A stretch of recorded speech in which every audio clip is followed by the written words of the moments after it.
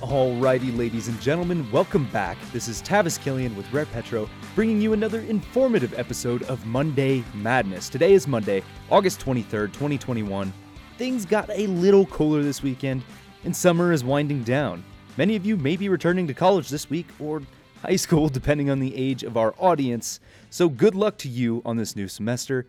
I bet things are a little strange with COVID still, so hopefully the transition isn't too jarring, and you still have a great semester.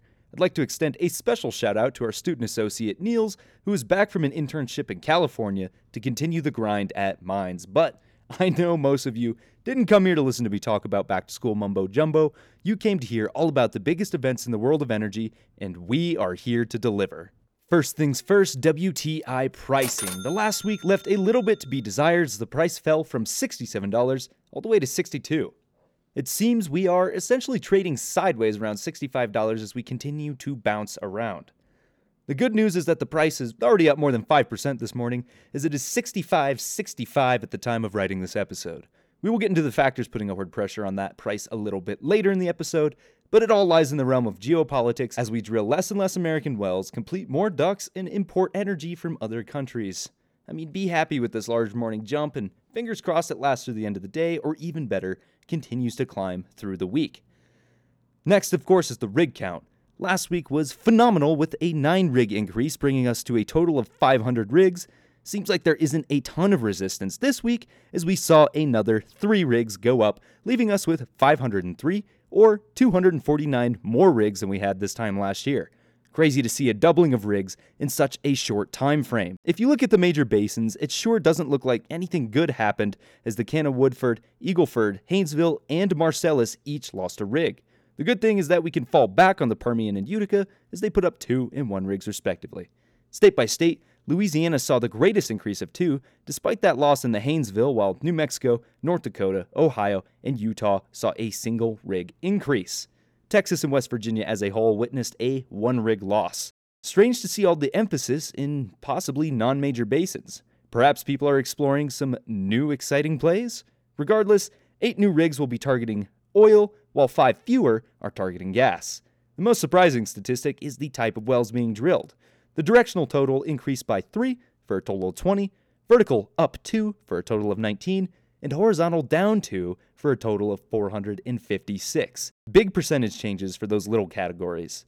The last statistic to ponder is the nation's inventories. Last week we had some fun with the aviation gin cocktail as we broke it all down on the Thirsty Thursday inventory report. If you want the recipe, you can find it on our website at rarepetro.com, but if you just want the data, I'll run through it real quick.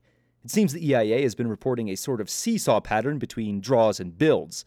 This week, they had a slice of humble pie before making a prediction of a 1 million barrel drawdown. But expectations were blown away with a 3.25 million barrel drawdown.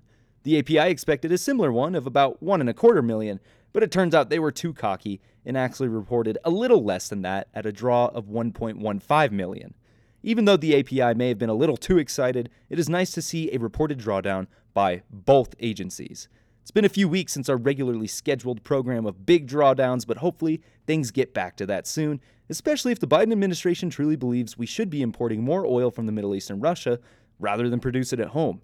As a matter of fact, the United States is importing record amounts of oil from Russia in 2021, leaving them as the second largest foreign supplier of foreign fuel. Canada remains in first place for now. Last week brought great news as we witnessed a big old drawdown to put gasoline inventories at levels it hasn't seen in the past 5 years. It seems that it made a small attempt to correct itself as we witnessed a 700,000 barrel build, but that is still an unusual low. As far as factors influencing price, we are somehow still dealing with a shortage of truck drivers that is leaving some gas stations undersupplied. While the US continues to sit here and suffer, countries like India have continued to expand the population of natural gas-powered vehicles and supporting CNG infrastructure. Think we will ever see that in the US? Share your opinion with us at podcast@rarepetro.com, and we just might feature your insight on the show. Distillates continue to do nothing cool, while propane continues to be as close as possible without actually setting record lows, and what else would you have expected at this point? Overall, great stuff. Big increase in price, a climbing rig count, and modest draws on petrochemical and crude inventories, besides gasoline. Let's close out August strong with even better numbers next week. But that is all we've got as far as statistics, and it is time we get into our news stories. First up, another fire in the Gulf of Mexico broke out yesterday afternoon. Go ahead and guess who was responsible. Now, if you guessed Pemex, you would be absolutely correct. The last time they set the ocean on fire, we took a little time out of this podcast to look over their absolutely abysmal history of incidents. Lots of simple accidents that could have been prevented that unfortunately claimed too many lives. This one is no different, as one person was declared dead, 6 total workers were injured, and 5 people are still missing. While they are the largest company in Mexico that does produce 2.5 million barrels a day, these accidents are too frequent, and I would wager a result of inattentiveness. This is a state-operated oil company after all. While it is unfortunate that this happened, it doesn't need to keep happening. Mexico is doing its best to drive any other private operators out of the state, so it's likely that this is not the last incident we will see from this behemoth of a state-owned company. In other news, we've got a battle of stakeholders.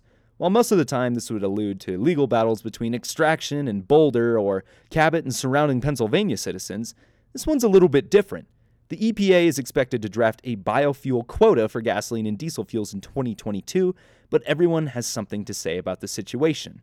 While some lawmakers have been told to brace for little to no change, it is even possible there will be a reduction in the amount of renewable fuel that must be blended, which is upsetting to many people lobbying for corn. Usually, the corn lobby and oil refiners are the ones to butt heads on these issues, but now a new association is stepping into the fray.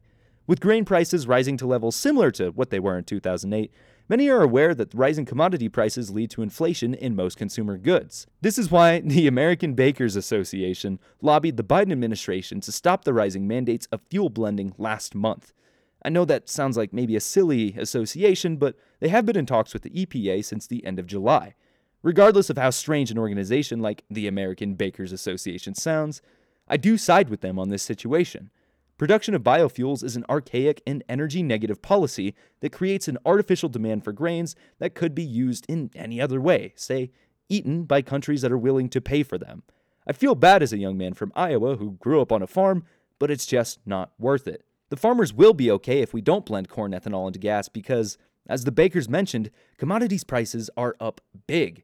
This time last year, corn was selling at just under $3.50, which was about average, a little bit low. Today, it is at $5.36 and peaked at almost $7.75 just a few months ago. Corn normally trades between $3.50 and $4. Last time we saw prices this high was during the Great Recession in 2008 and similarly tough times between 2011 to 2013. Let's reduce the amount of biofuel blending, or keep it at what it was, to not only stabilize those grain prices and keep them from rocketing, but also to stabilize the price of gasoline in the process. Not only that, but it would help refiners generate some much-needed profit that they need to operate. After all, more expensive components means more expensive gasoline, and inventories are already at a 5-year low. Hopefully my family in Iowa isn't listening to this podcast, as they would likely crucify me for these statements.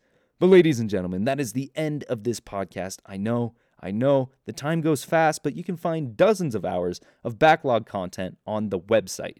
If you don't find what you're looking for, we ask that you send us an email at podcast@rarepetro.com to request the content. After all, we're making this for you, and we absolutely love receiving criticism or praise.